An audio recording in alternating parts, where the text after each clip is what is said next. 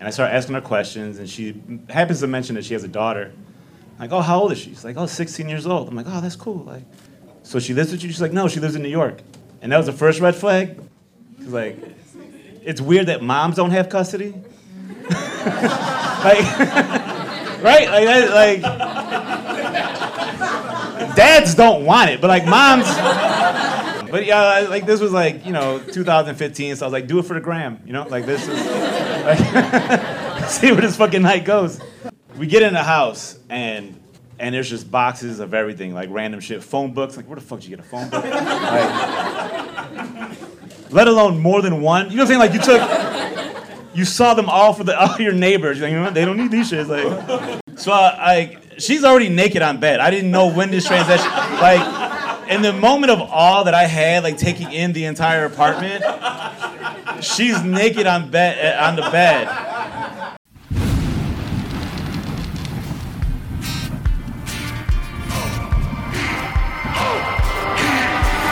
Welcome aboard the Blackout Diaries. Come on in, grab a drink of the Blackout Diaries. Welcome aboard the Blackout Diaries. Come on in, grab a drink of the Blackout Diaries.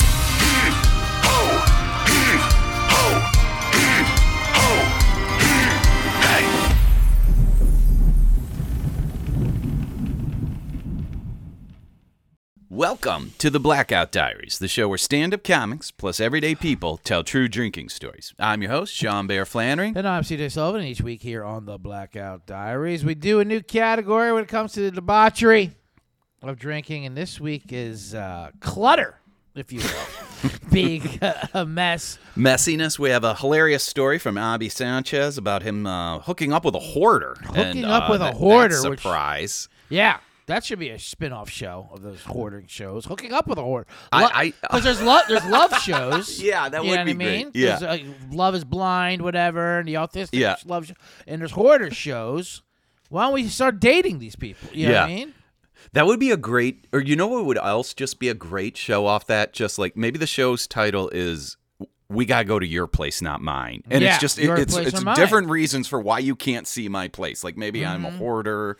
Maybe I live with 15 different roommates, which is age inappropriate, because I'm in my 40s, but I'm a starving artist or something. Well, there is something to that too, especially when it's like the woman, because I feel like the stereotypes is guys, kind of get a pass when it becomes a mess, and the women, the women's place needs to be cleaner, and they take pride in cleaning up a man, or almost, you know what I mean? Yeah. And straightening them out, you know what I mean? I know our friend Jeff says you always want to have your place a little messy. Give them a challenge. You don't want to have them clean if it's too clean or whatever like that. They feel like they're not needed.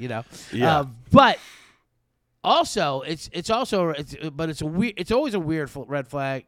Not a red flag, but concerning when the woman is messier than you. It's just such a surprise. I almost think it's almost like you need to be prepped before you go in through the door. Because you're just shocked. Of course, and it's like when you see like a black person with a British accent. It's like you're just like, wait, what? It just takes a while for your brain to like catch up on what's been going on here. There's nothing wrong here. I just want to absorb this a little bit. I wasn't ready for it. Yeah. Because usually women, especially, now we're getting a man versus woman thing, but usually women like really play it up and do over the top and exaggerate how much of a place. Oh, how messy it is! Oh my God, totally. And it's not at all. It's nothing. It's not at all. Like, oh, I'm so embarrassed. I say the first fight of every marriage is when you say, "Hey, babe, CJ and Van are going to come over in 10 minutes." Like, what? Yeah, I know. So you can't have people ready to. Yeah, exactly.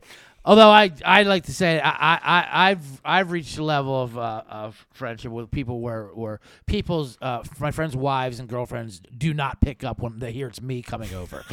Like that's kind of a friend I have. Oh, CJ, all right. Well, he can see this. No need to impress him. You're like a repairman or something like that. We're not going to clean for the Maytag guy. Exactly. That's his job. So when you do go in there and they're like, oh, no, I have to warn you, this is kind of a mess. You're like, how mess can it be, Yeah. Well, women say this all the time. And then it really is. You're like, oh, okay, something's really going on here. Which I kind of love it. Like I've always said my wife is one of the messiest women I've ever met, which makes us compatible. Because she don't love it when I share that publicly, But it goes better when one of her former roommates is around because they're like, I agree, and they like 100% agree with me. You need women backup, right? Yeah, exactly. And then she probably gets mad at her, and then they start trading stories and barbs about. So I always kind of liked it when I saw that a woman's house was kind of messy. Oh, absolutely. It makes we're it not more going to fight too much. Sure, it makes it more relatable. That's for sure. You know what I mean? You can still have the 8 pillows. You can still be a woman in that matter. But I want to see some. Now, if a car is messy, that's a different story. Sometimes you go to a girl's car and it's like a stakeout in there. You're like, what the hell is going on in your life?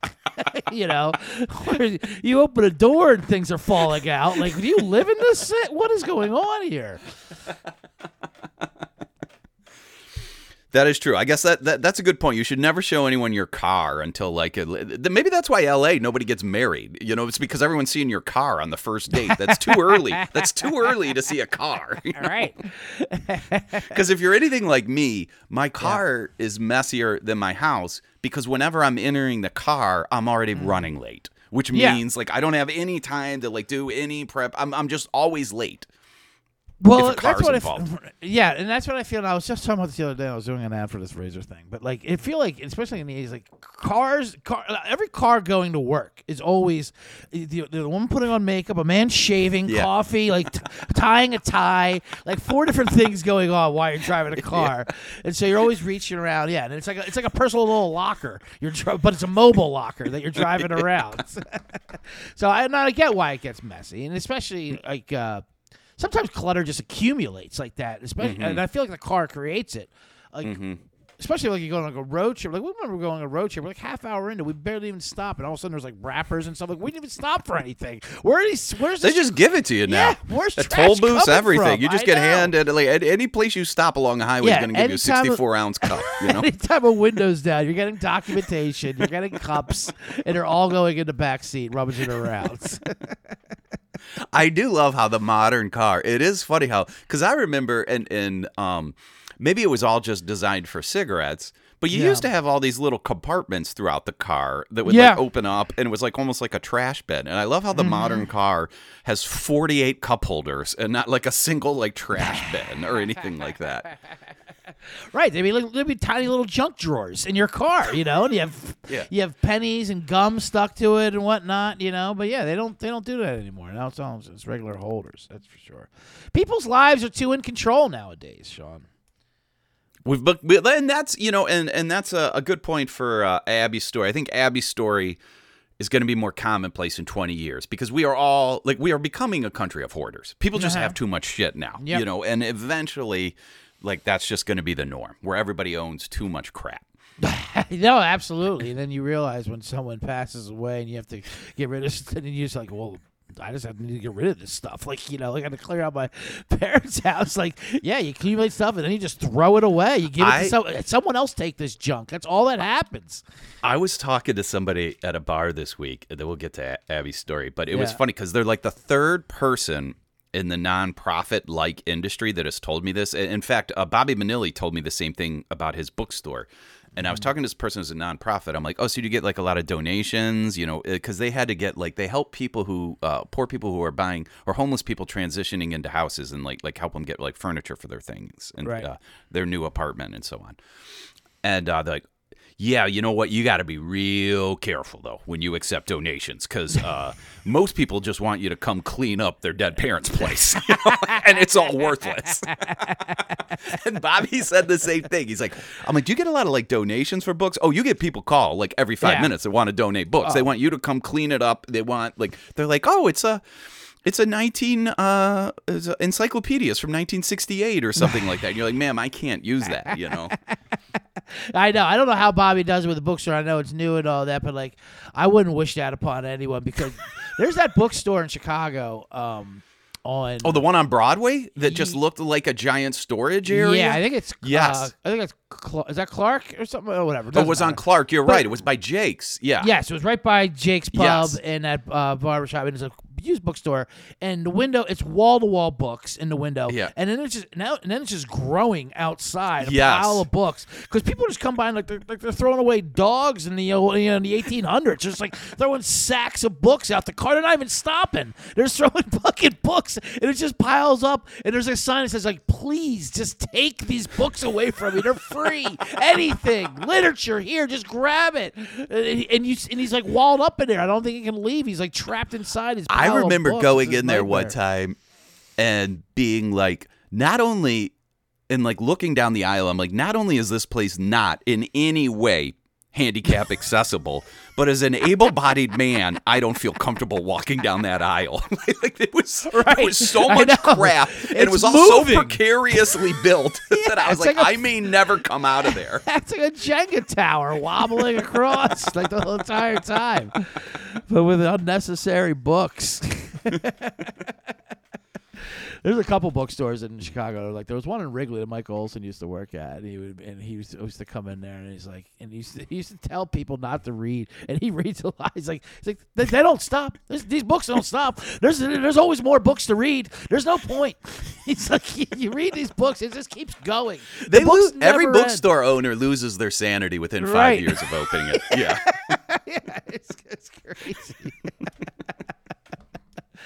Anyway, let's get to Abi's story before we get too far away from ourselves, because we have the great Abi Sanchez, a returning guest here in the Blackout Diaries, but he has an amazing story about hooking up with a hoarder, a new TV show we want to get started. So without further ado, here is Abi Sanchez.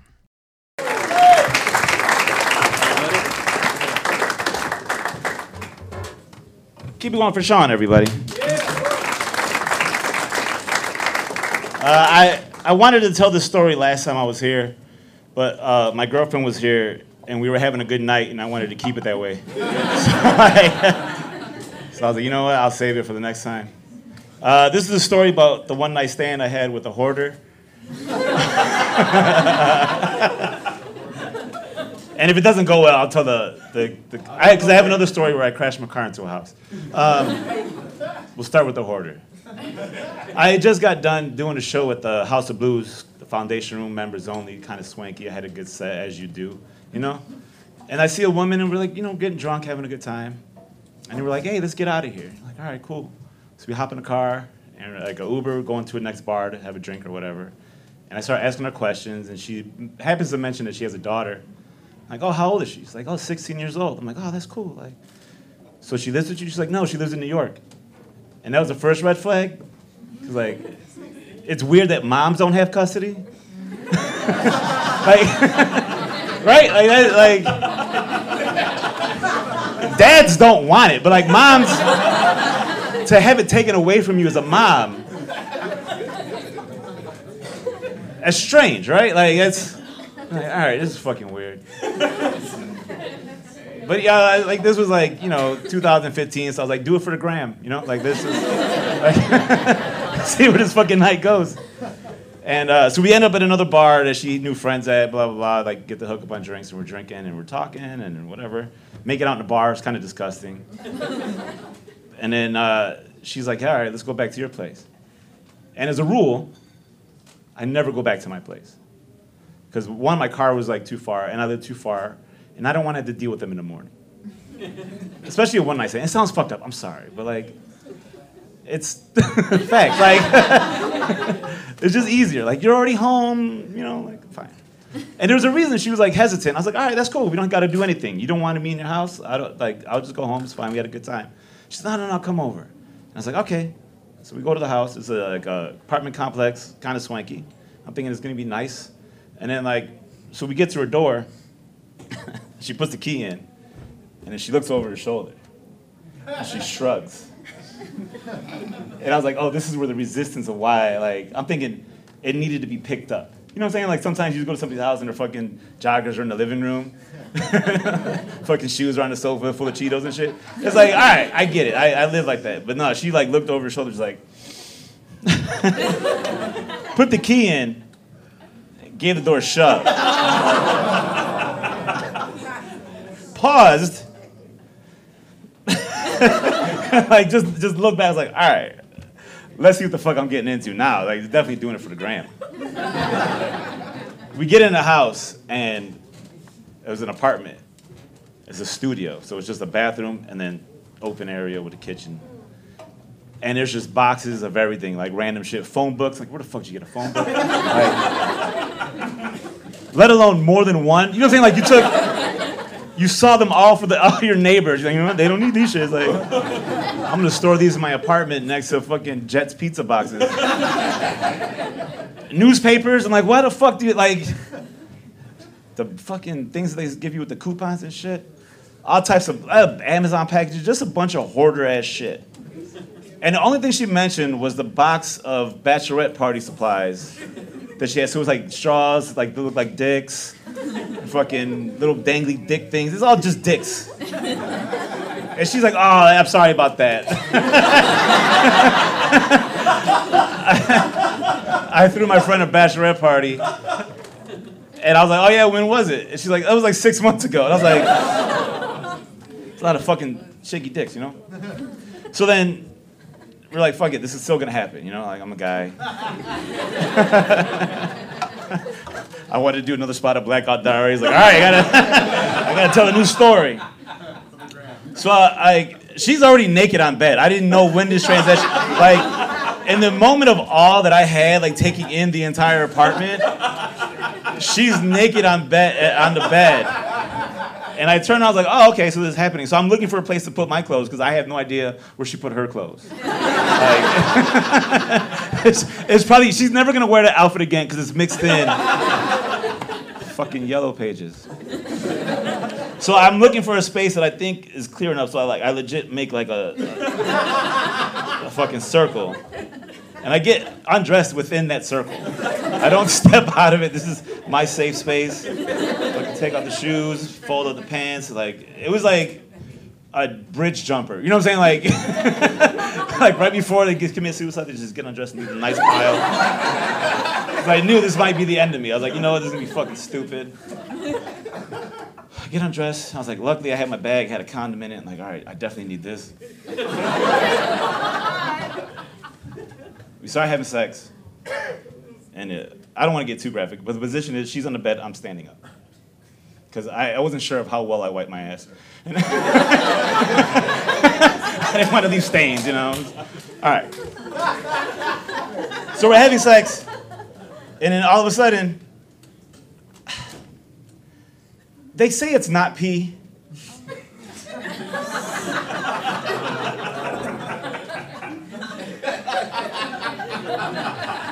But this was definitely pee. And I'm like, there's no way I'm doing that good of a job. Like, you know what I'm saying? I'm standing on a fucking Dunkin' Donuts box and shit. I'm like, it's not even good for leverage. And it's like, it's a lot. So I'm like, this is pee. And I'm like, this bitch just like making a mess. Like, it was just like, I was like, and then here's it. All right, this is my clue that you're not good at sex. This goes for guys and girls. If you're having sex with somebody and they ask you, oh, do you like that? That just means insecurity on their part. They don't know exactly what they're fucking doing. They're hoping that you like it. And for me, I was like, no. Because if you ask a question, I'm going to give you an honest answer. Did not like it. I still came. I'm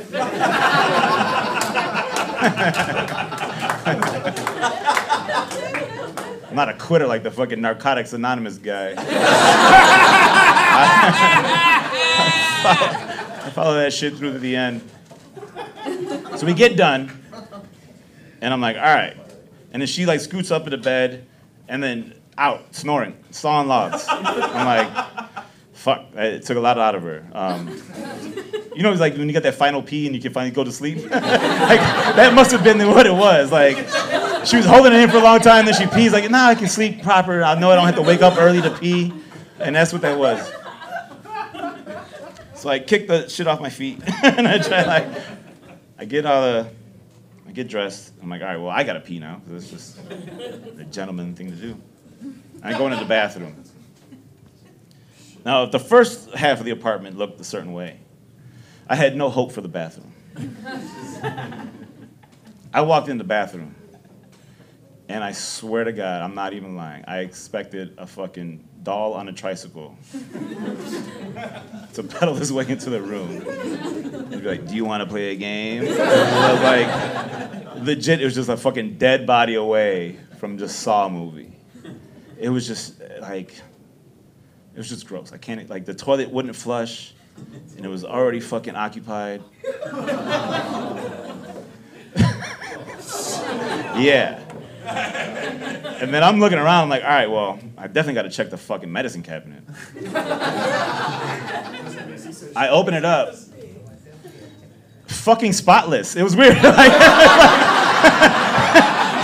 Clean as shit. I was like, what the fuck? Like, it was just, it caught me off guard. Like, the fucking mirror had, like, floss flingings on it, but the inside was clean. And there was a box of, like, contact lenses. That was it. That was the only thing that was in there. And I picked it up and I looked at it. And I was like, oh, same prescription. And I was like, well, fuck it, one less box in her house. So I took the contacts. I got my stuff. I got dressed. I fucking froggered my way in, like, just manipulated through the labyrinth of garbage in the house. And then I leave, and I'm on my way, like, fuck, my car was all the way, it's still parked, like, near downtown. Like, I gotta hop on a train, and I call my boys up, and it was like the fucking, I don't know if you guys listen to Biggie, but he's like, I got a story to tell. They're like, I just had sex with a hoarder, and they're like, what? And then I told the story. All right, guys, thank y'all so much. First time telling it, I'm looking, all right.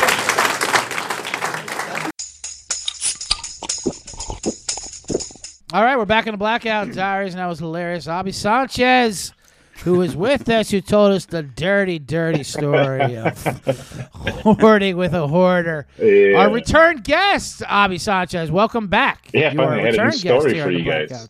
I know. And it took and it took a story like that. A whale of a story. Yeah, it took a story like that to get back in there. That was amazing. CJ, before we get too deep into this, we're still recording on Zoom, right? Yeah. Or did we stop Zoom? Yeah, I started a new one. Yeah, we're good. Gotcha. Yeah, that story is absolutely when you have a night that's that crazy, how long do you wait to tell somebody about it? Like, who was the first person you told about that after it all happened? It was immediately just a group text. Like, I just went to the group text. I was like, you're not going to believe what happened. But it was like, as soon as I walked out of her house, it was just like walking down the stairs, sending a text, like, you're not going to believe what I just did. There was no hesitation. It was just like, I get this out. But I've never told the story in a public setting like that. Yeah. It's always just been like a group text and or just like, man, you're not going to believe what happened to me the other night. Did you grab photos of any of the wreckage in there, or any of the No, I can see that. Like, I don't care. I don't want pictures of the girl, but pictures of the junk. It didn't happen. now that I think, I was like, man, I should have on the way out, I could have just took a picture, but I was trying to get out without knocking anything over. Like, I just didn't want to fucking make any noise on the way out. or you might have to be a part of the place. Yeah, you might get pinned down like a trapped big, in there big for thing years. Collapses. Yeah, it's just a wave of garbage. Now, so there was no forewarning of this, no heads up even from the people that knew her or anything like that? No, I think you could have, looking back now, do you think was there any clues? I mean, it should have never gotten that point, just because there's a point in the story where I say she doesn't have custody of her kid. And that should have been like my exit, where I was like, you know what, like for a woman to not have custody is like right. Like, how fucked up. Like, it's so weird. It's like, I get it, guys. It's like they don't trust a guy with it, but like a woman to not have custody of a daughter is just like, ooh, all right. Yeah, and you're not a full-blown drug addict. Okay, well, all right. Well, that's not a good sign then. So, what else is going on? Yeah. that when that conversation happened in the Uber, I should be like, all right, so this is just be where we part ways. Okay, cool. Yeah. That's the thing with Uber, too. You don't see people's cars anymore as much. You know what I mean? Great point. When cars are out there driving, that could have been your telltale sign, because sometimes you're talking to a girl, then you get in their car, and it's like they've been on a stakeout for fucking 3 weeks. Like, you know, it's like fast food piled up to the knees. Like, or the car's got like 4 donuts, you know, like it doesn't have any working tires, and you're starting to be like, okay, maybe this person isn't as put together as they led me to believe. It's just one empty air freshener just in the vent. Like. But didn't she do something? I love this. I love people like this. Like our friend Nick Vatera was like this. Wasn't she in a really good area at a nice apartment? She just happened to have like a pigsty inside of this great place. Is that true or not true? So I'm guessing it's like Lincoln Parkish in Chicago, which is pretty decent. And it was like I'm looking back, it was like a big unit building. So it was like a high number of units in there. But I mean, there was an elevator, and like, it should not have looked like that. Like, it was definitely like a city studio, but it should not have been full of everything that she just had in there. Yeah, it was just. Like, I just like those people who live in like apartment buildings where probably everyone else is like a lawyer or like a well-to-do, put together person, and they're just like, I am chaos, you know. That is who I am. Right. And then like you see them outside, you're like, oh, they're perfectly normal. And then you're like, oh, there's always something like there. And how like enabling or forgiving were you of it before you had relations with her? Obviously, because you gotta be like, oh, you know, I can see, everything gets away from us. I guess, you know, it's not that bad, not that bad of a place. I can see kind of a feng shui move you do here. No, there was no justifying it. It was just like, I was just gonna do it just to do it. Like, just like, you have to do it. Yeah, I was already there. Of course. What would it have taken for you not to do it? Would the roof have to have actually been falling down on top of you? Would that have been literally danger and risk of your life? The scene in Star Wars where the trash compactor and that thing moves underneath the water, like even then, like I can get this done under 20 seconds, right? I get there under a minute. If it just humps up and then just moves a little, I'm like, yeah, I gotta go. Like any loud rustling with it. One of the things I loved about your story, Abi, is it was great to see the crowd's reaction, because everybody in the crowd, CJ, was into it, like men and women. And I think part of the women found it even funnier, and were asking him tons of questions. And I almost wonder if part of it is like there was almost a fascination about like what we're talking about now, where they're like, wow, guys, nothing turns them off, you know, like he is in a junkyard and she is urinating on him and he's not leaving. I mean, and I think it should just show a man's follow through. Like they're willing, like we are go getters. We're gonna finish the job. It's an admirable character trait.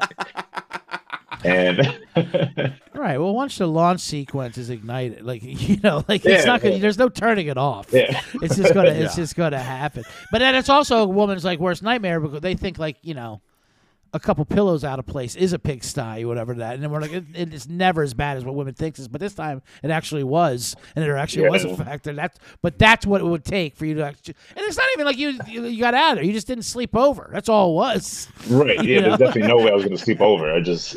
Right. If anything, I was more alert to like stay up. I was like, all right, Abby, just don't get drowsy. Just fucking get home. Like Nightmare on Elm Street. I loved your detail in the story where she must have caught your eyes fixing on one part of trash, and it wasn't like a box of dildos or something. It was like a bachelorette party accessory. So it was just a bunch of dildo straws, or like little penis straws, and little penis little bouncy things in the heads. Mm-hmm. But but the thing was like, I think she picked that instead of like just to try to distract me, as opposed to like me fixating on it. It was like, oh no, see that box over there? Yeah, that's from a bachelorette party 6 months ago. That was like, this is the one part I need to explain. Right. Because then it's just like, well, how old is the rest of the stuff? That's the newest thing that you can remember being there. I don't know. It was, but you know, God bless her. What was you said? Because I don't think you said this in the story, but it came up during Q&A. You ran into somebody who knew her, like the next time you were at this show, right? Right. And what was their reaction when you said, "Oh, I hooked up with her"? They were like, they just laughed and they were like, like she's like the office slob, and I was like, well, why didn't you tell me that before I left the building? Like, because they were like, they said that, like, when you go to someone's cubicle and it's just like shoes underneath the desk and just like everything's just cluttered, and it was just like one of those like. She moved into the cubicle, but also she just doesn't throw shit away. So I was just like, you guys couldn't tell me this before I left the building. They're like, nah, it's a lot funnier this way. And it's like, all right. It's funny how we joke it off as a slob or messy for like an attractive younger woman, but when I get a hold of, like, no, that's a mental illness. She needs help. And we shouldn't just be like, you could laughing about it. Definitely age out to where it's not like, and it's like, what the fuck? Like, yeah. There are active diseases in there. My dad has become a little bit of a hoarder in like his old age, and like we'll kind of fuck with him about it, because like the worst thing that can happen for my dad is if one of the things he's holding on to somebody actually needs, and he's able to give that to somebody, he feels it justifies all this stuff. So like whenever we have dinner with him nowadays, it pisses off my mom, but we're like, Dad, do you have like a string for a guitar? Because my buddy's guitar broke. He's like, oh yeah, I think I got one, and like, so we ask him all these random stuff, and he almost always has it somehow, and my mom's like, Christ is gonna justify it but I wonder if they feel that way. I wonder if they feel I'm gonna need that bag of Bachelorette dildos again. I don't know. Yeah, I honestly believe that that's what it is, because even my mom, like, I tell her, like, just have a garage sale and get rid of some of the shit, but the problem is everyone else in the neighborhood would see all the shit that she bought from their garage sale. So they're like, wait a minute. It's embarrassing. I told you this coffee maker. And it's like, or here's a treadmill that you're not using. It's like, what the fuck, man? That's a good business. I'll take the credit. I'll take the blame. I'll act like this is all my awful shit, and I'll be a fake yard sale. I'll take over your yard. Right. CJ, the next time you're in town, you need to do this Foundation Room show, because Abi performed the same night as Chris Traney, who's also been on the podcast. I've done that show. Chris Traney runs it, right? I think Chris did take it over. Chris had a hilarious hookup story from that room as well that you brought up, right? Didn't he hook up with like some gorgeous? Yeah, she was like, she was like a 10, and I'm looking at Traney, he's like, wow, okay, like, but I guess he had the advantage because they were the same height. So it's like, it's easy, like it was just face to face, and she was into him, and it was just like, then I text him back, it's like, hey, what happened? He's like, oh, I hooked up with her. I was like, damn, he pulled off a miracle. Like it was definitely like a Hail Mary. Didn't Chris Traney work on The Bachelor or some kind of reality show that women love? And that's just he worked on a documentary. Yeah, so he worked on a documentary about women's reproductive rights in Mexico. Oh, okay. So I don't know if that came up, but yeah, and it was kind of a funny business transaction where I guess unlike your suitor, who was like, we can't go to my place, I think Chris's lady was like, you're paying for an Uber for me to go to your place, and then you're paying for it. Like, she almost negotiated a contract. Yeah. Right. Like, she was so hot. Like, she's like, this is everything you're agreeing to. This is the terms of service, and then we can leave. Yeah, he reloaded his card and everything on Uber. He's like, you know what? I just want to have it in a wallet, so I don't have to worry about it. The funds are there. And whatever you say. Did your hoarder ever contact you afterwards? You just ghosted her? That was my next question. It was literally just that night, and then never heard from her, seen again. At least I don't think so. Did you leave something behind at least for her for a collection or something? I imagine no, I lightened the load. Collectible. I stole a box of contact lenses. They were the only thing that was pristine was just the contacts that I could use. I was like, all right, I'm keeping these. This is my compensation. Yeah, there's no way she'll miss that. No. Or no, even though she had it. Well, Abi, thank you so much for joining us. You're always so amazing and hilarious. Tell our listeners some ways they can follow you, please. Mostly just Instagram and TikTok. So Abi Sanchez Comedy. And then just follow me there. I post clips, post dates, all that other good stuff too.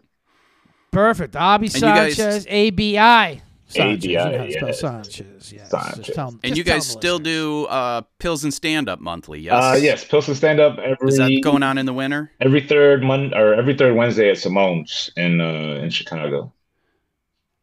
Yeah, that's a great show too. So if you're in Chicago, check out that show. It's always great. Is that outside? Well, Abi, yeah, thank you. No, we're inside. We're indoors. All right, good. She's worried about that. Great, Abi. Thank you for joining us. Amazing story, and have a good one. All right, bro. Thank you guys. We'll see you, buddy. Guys. Thanks. All right, bye. And we're back at the Blackout Diaries. Sean Bear Flannery with CJ Sullivan. That was the hilarious Abi Sanchez, who just left us. And we are talking about clutter, the messiness of drunks here today. And the hoarding and accumulating. And I think alcohol definitely leads to a little bit where you start prioritizing the cleaning. I think Yes. I can get to that. Obviously, you look at something, I don't even have time for that. So it's so mentally exhausting. You're just thinking about it, like, oh god, it adds to the chaos in your brain. It does. It's what you're being revealed. It's revealed like how you feel when you see how dirty, messy things are. And when you're hungover, like you're looking at a reflection of yourself. Like, oh God, don't look at me like that. Plates in the sink. I know. All right. I know. I said I'd stop. Tone it back a little bit. I mean, it's very hard to wake up on the couch, turn over, and you just see that chaos and feel everything's going well. Right. And that's what the thing, you get on yourself. If I can't handle this, that stain's been there for all week long. Like I can't flip a fucking right. It's a microcosm of what you're doing in life. Completely. But CJ, at least in the workplace, there are some studies that say this might point to a hidden talent when you have a messy environment. It says tidy or messy environments can impact decisions and behavior, the study said, and particularly, it says, for years, this is from ABC News, for years we've been told that piles of rubbish have got to be a liability at work. Now there's a flip side to that theorem. Researchers at the University of Minnesota decided to take a look at long-established principles of human honesty and productivity. If you keep your work area clean, you will be more likely to work your tail off, so the saying goes. Right. But they found that you actually were often more productive and more creative in a messy work environment. Or those people who kept messy work environments tended to lead the company in creativity. And a lot of their creativity is explaining to their boss how they work better in clutter. They creatively come up with ways not to clean their place.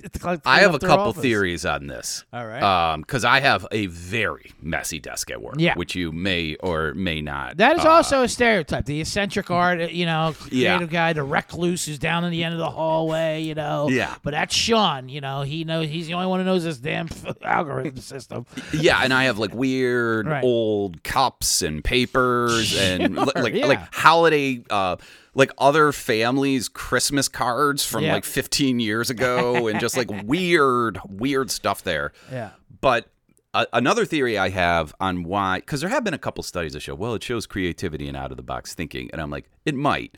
But I also think that basically the only people they let do that are the really productive people. And if you're just a bad employee who also does that, they're like, you got to clean this up. There's a lot of unemployed messy people that aren't as creative. Yeah, exactly. They're like, well, what about Flattery? They're like, Flattery fixes 19 computers a day. Okay, so we can put up with it. That's hilarious. But I do they're always just whatever attitude is that, just put up with it. He has his own system. People have their own systems, they say. It's just them forgiving it, And they're always trying to blame somebody else when their system isn't working. How often do you see, and I do this too, how often do you see them go, hey, did somebody move my report on the Chinese billing thing from last year? And everyone's like, what? We don't know. Right. I might have touched something in that pile when it fell over the other day. Yeah, I feel like that is the excuse they use for creative people, which is hilarious. I mean, I guess a lot of it is just them. I mean, I guess it's them being eccentric and like not compile. I can see where like you don't want to be in a cubicle and like everything else is like structured. You know what I mean, for doing structured work. And all that, but there's a fine difference between that and like being Andy Rooney in the back of back of the office where books are piling on top of him, like we were saying before.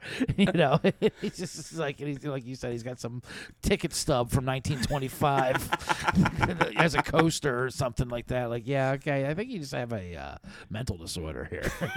Well, and I think half of us do. Like, we probably have undiagnosed attention deficit syndrome, which is like common in creative people, and we just have no idea that we put like my brother-in-law hates it when I visit. He loves hanging out with me and my family, but he's like kind of almost OCD. Okay. And whenever I pour myself, like when I'm in, like they basically live in a mansion. Yeah. So I drink a lot of coffee, and I lose that cup of coffee within 2 rooms in that house, and I just leave like piping hot cups of coffee all over this house in the weirdest spots, and it pisses him off. I do love like not that we're being disrespectful per se, but like people like us that are a little more loose with our priorities and messing around when we're inside a person who's very clean, and them trying to be cool and normalized, and they know they have an OCD problem. Like, no, you can put it's cool. You can put it anywhere, but I just ask you use this coaster. Okay, you know what? Okay, that's making me nervous. You're just putting it there on that side. I'm gonna ask you that. That's exactly how he sounds. He basically follows me around with coasters, like like he's some sort of butler or something. That's kind of close to the edge there. I don't want to do a thing. No, but you relax. You act like it's your home. Yeah, and it's just going in her brain the entire time. Sometimes I'll fuck with them, and I'll just come into the room and I'll go, where would I find a mop? Just show me what happened. Okay, I got it, Absolutely, and I'm on your side as well, too. I don't like when houses are too clean like that, and they it's like decorative, like in the bathroom or something, when there's no plunger or no brush or anything like that, and there's like different candles. Like, this can't be how your bathroom is all the time, and now you're gonna make it more embarrassing for me to come out and have that have to ask. Yeah, or I'm just gonna ignore it and leave, and you're gonna have to talk about me after I leave, after that, and I'm just never gonna return again. That's the game we're playing here. That's the nice thing, though. They don't have that because they have 3 teenage boys, and the great thing about if you're ever in a house with teenage boys, every bathroom has a commercial-sized plumber, or just like ready to go, or not plumber, plunger, right. Plunger, just ready to go with an engine on it. That's hilarious. Well, it's interesting that you were talking about living with people like that, CJ, because a separate study on clutterness came out, and it says people who live with roommates are messier. The study finds people live with roommates are messier. Well, but yeah, now this is a and you and I were talking about a little of this. We're not sure how to take this, but it says this is a New York Post reposting some a study conducted by One Poll in conjunction with Rinse, a cleaning company. So these are all people self-reporting. And they said people who live with roommates tend to be messier than those living alone or with a partner, according to new research. This was 2,000 people, and 67% of respondents who live with roommates felt they were messy. That is in sharp contrast to the 95% of people who live with a significant other or by themselves. 67% of people with roommates said they clean. Right. So 33% claim they're messy and they live with roommates, as opposed to only 5% who live with a spouse or by themselves. Yeah. Which is kind of great. Yeah. So this is a poll that they answered. I like this. First of all, the spouse one, it being 95% is hilarious because what that probably means is in 80% of those, the wife is doing everything and the husband is like, the house is just clean. House is fine. I guess we both stay on top of it. It's just a dedication we both decided to make. You know? we bought one of these self-cleaning houses. It's amazing. I come home from work and I ate this food and I left it out and you go back the next day and it's already put away, clean. It's incredible. I don't know where they got this, or it's spouses who are also saying like, Well, I know I do my part. Yeah, I know I clean. You know, did you ask my husband? Did you ask my wife? You know, because that's how they're answering polls. And people who live alone, they're going to say they're clean too. Because why would they say they're messed? There's no one to check them on it. First of all, there's no one. You don't even know. Like, I don't even know if it's knowable if you live alone, because it's just whatever mess you're comfortable with. Exactly. Unless you have people over, that's when you do clean up a little bit. But then you're like, I guess, unless someone tells you, which they're never going to do. Friends are gonna, you would have to. Although I do, that is funny because. Nick Vatterott, who's been on the show, good friend of ours, who lives in the same building. Oh, yeah, I forgot of this. Speaking, he went through a hoarding phase. Totally forgot about this. Yeah, lives in the same building as me. And he, during COVID, shot, directed, wrote, starred in this movie that he shot from his apartment. It was a kind of a COVID movie where, and this plot line was... the plot line was like, he became a hoarder basically. What wasn't he a hoarder, and like the elements in his apartment were alive or something like that? And that was the movie. So all the things in his apartment became different characters. It's also about him losing his mind, I guess, during COVID, or whatever it was. It's funny. I don't know what he does with it. It'll definitely come out. I've seen it. He's always making different versions of it because he's editing, and he's driving him crazy. But he would his place was already a mess anyway. But then he would fly in garbage. He was collecting boxes, sure. And then I took a picture he was swimming in a wave, like Scrooge McDuck style, but not with gold, but with just hoarding and this crazy stuff. And then eventually, we had to stop. It's taking a while to do this thing. We're like, all right, Nick, now, are you doing a move? Because he couldn't move anything because he said for continuity, I'm like, but he's living in this thing. I mean, I love continuity, as though anyone's going to watch this and be like, whoa. I think that badminton net exactly. was over on the other side of the wall.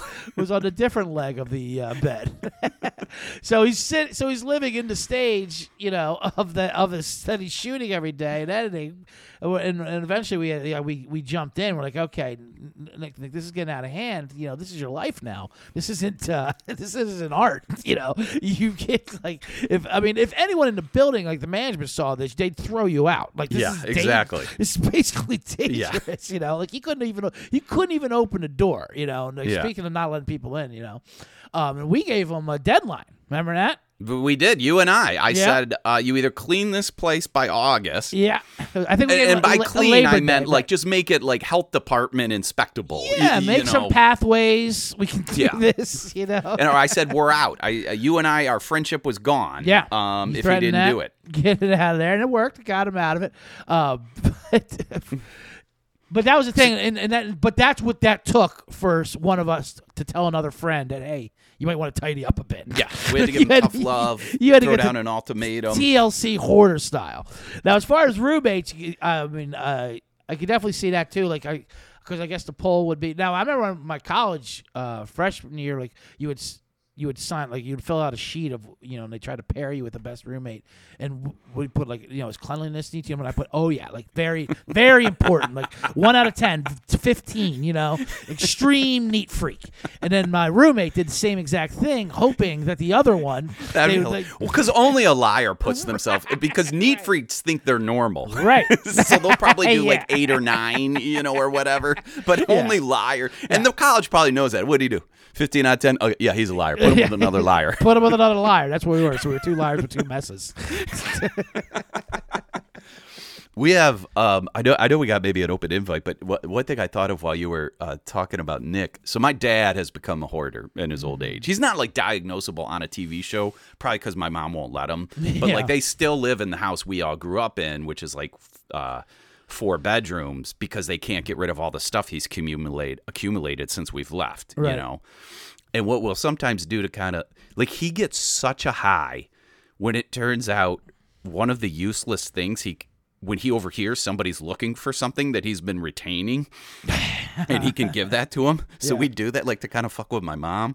When we're having dinner, we'll be like, Dad, do you have a guitar string? Kevin's guitar string broke. What?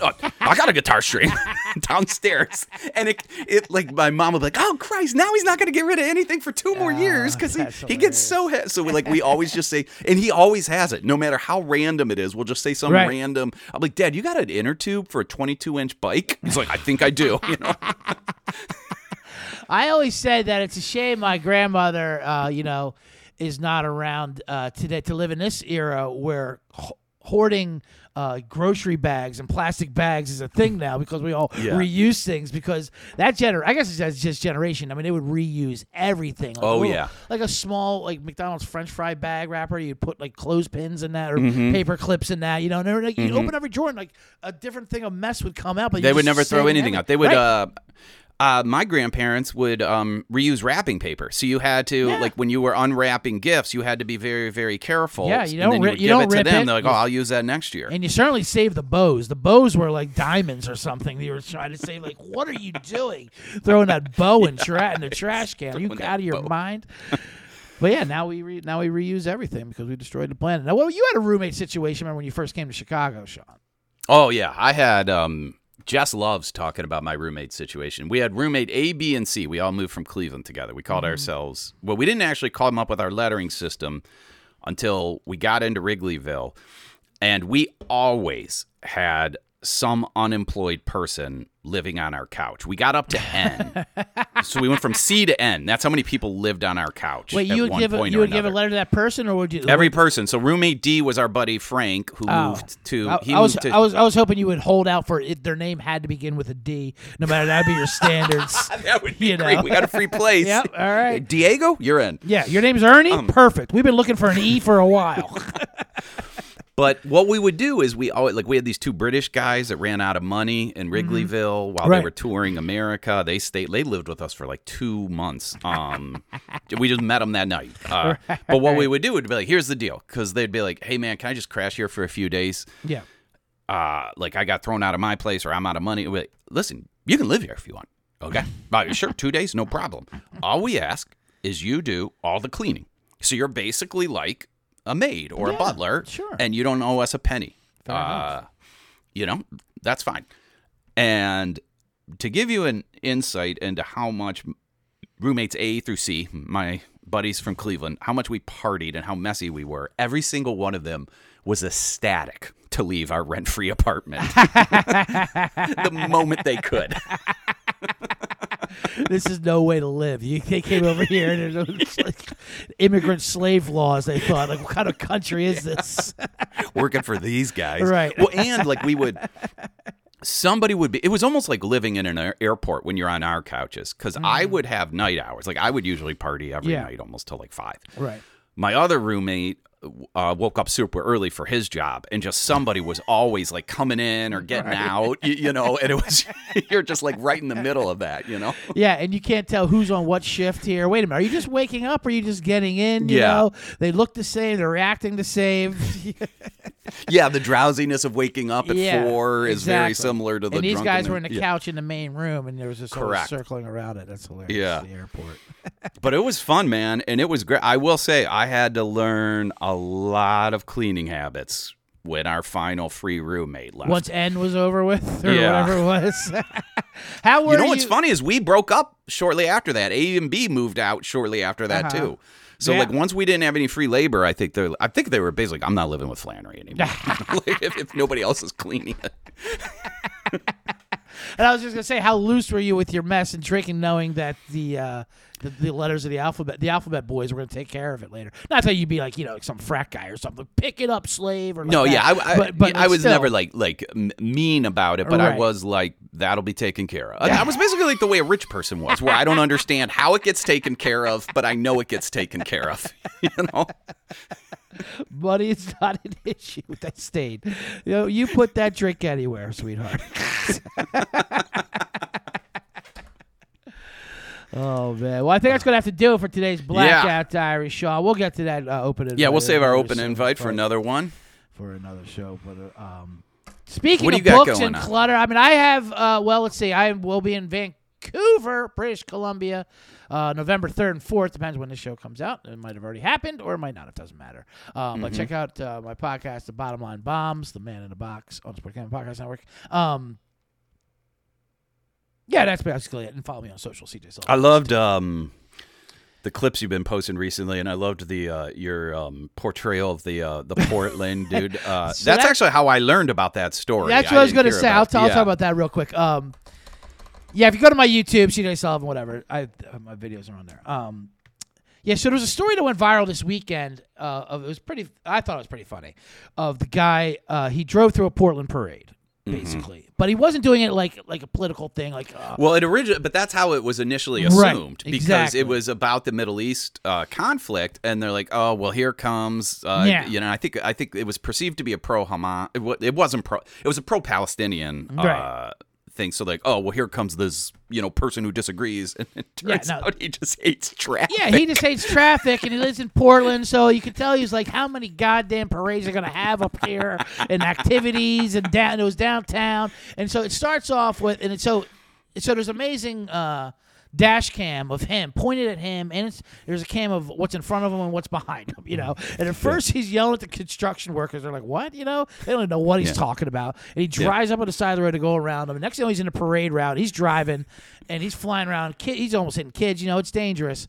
And he's realizing it's got away from him a little bit, I think. Toward the drive, and he's like, he went from screaming "motherfucker" to like, "Oh God, this is not good." Because then the cops follow him, and they tell him to pull over, and he's like, "No, I'm trying to pull over. You get out of here." And then he veers off to another road, And the whole time while this is happening, there's a song playing, So it's a song playing. It's a song by Yellow Wolf, which I learned later. Was featured on Sons of Anarchy. That's why it got popular. And I know this because Ken Madsen, our old manager, my brother-in-law, he used to represent the guy Yellow Wolf. Okay. He doesn't anymore, but he used to, I guess, or he has some connection with him. All right. And so if you look at the comments at the video, half the comments are like, "I hope this guy burns in hell. He should die. All this thing. Life and, he should get the chair for this." And the other half comments like, "What's this song? It's pretty good, Like, who is this?" And there's people talking about this song. Because it's playing the entire time. It's like 5 minutes of it, It's so what a way for new fans to find you. Exactly. So I said it to Ken. He's like, "Oh, yeah, I said it to his team. I don't know if they're leading into it." So I kind of got inspired by that. So then I made a video basically just replicating it and like trying to make it a little funnier, and then I went to print it. I'm like, I wonder how many people are actually aware of this story. And it's like 10% of like Twitter or online kind of know it. So the comments are funny. Some of them think it's me doing it because I spliced in a news footage of it, like I'm actually doing this. Yeah. Some are like fake, and some are like, like, "What? How are you still out on the fucking road?" I'm like, it's just a joke, and then they get into the song. But oh man, that's hilarious. But then people are like, "Yeah, I guess I don't know what this is, but it's funny. You're just screaming." And I was just, when I was filming it, I didn't have the music playing or anything. I did all that later in editing, so I was just driving around LA screaming at people. But that was like, that's like par for the course out there. Yeah, it's very therapeutic, but no one batted an eye. There's this great clip of Chicago traffic where it's just bumper to bumper as long as you can see 2 miles. And one guy, then it zooms in and you hear just constant honking. And then it zooms in on this one car and he's just holding his horn down out the window, just yelling, "Ah!" constantly, like expecting something to change. But oh my God, it's so funny. People they mentally break in the car. Some people they mentally break at traffic. Oh, absolutely. I was thinking about that. I mean, I feel like we could do a whole traffic show in horns. But like, I like when there's a line of traffic and people when you got to get out. You got to get out and you like make eye contact with other drivers. Can you believe this? Just a stand up and I gotta just put your hands out, just breathe a little bit. I actually had an amazing horn. Go ahead. Go. No, you go ahead, please. You had an amazing horn. What was it? It's kind of a quick story. I know we're going long here now, though. Well, let's end on this story. Okay. Well, first tell them what you got going on. Live show every Friday, 10 p.m. At the Lincoln Lodge. And you can get my book, Places I Can't Return To, at SeanBearFlannery.com. Yep, and make 5-star review for this show to Blackout Diaries and share with 50,000 of your friends. I was saying, okay, so there's this road right here behind my apartment. Me and Nick always talk about. It's a busy road behind Franklin, it's called. And people make a left coming out to it onto La Brea. La Brea is a major road. Yeah. And every time huge 4-lane road. So it's probably dangerous left to do, right? And takes a while for traffic to stop on La Brea. It takes a while. It takes a while. And in this part there's 2 lanes, but it gets lighter. And so there's a line, and there's always a line of cars that get caught in the red line in the middle of the intersection. You know, they're like, I'm going to make this light, and you're not making it. Because there's nowhere to go. Because there's another light on Hollywood, you know. Okay. So you're backed up. Mm-hmm. And so, every single time, no matter what, this exchange happens, where there'll be 2 or 3 cars stuck in the middle of the intersection. Light turns green. Now the ones crossing the other way can't go, you know, because it's blocked. It's blocked, yeah. And we know it's going to happen. And you'll see it happen like 2-3 times in a row. Like, did you just see the guy get caught here? You know what happens, you know? Yeah.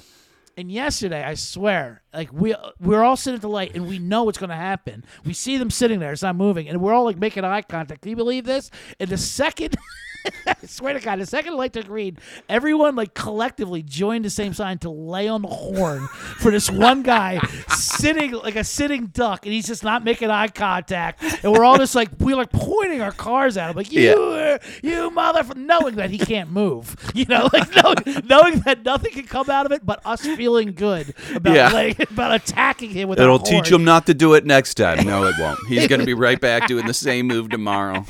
But he learned there's no consequences. Yeah, and I literally went from angry to laughing out loud. It's like, hilarious. This is amazing. It's hilarious. It's such a great sound. Yeah, it's so good, and it's for and like it's supposed to be for warning, but we never use it for warning. It's 98.9% of the time for a reaction, like you asshole, admonishment. You know? Right? Exactly. That's hilarious. All right, well, we will be back next week. Thanks for tuning in. That's it. All right, let's slate one last time. Yep.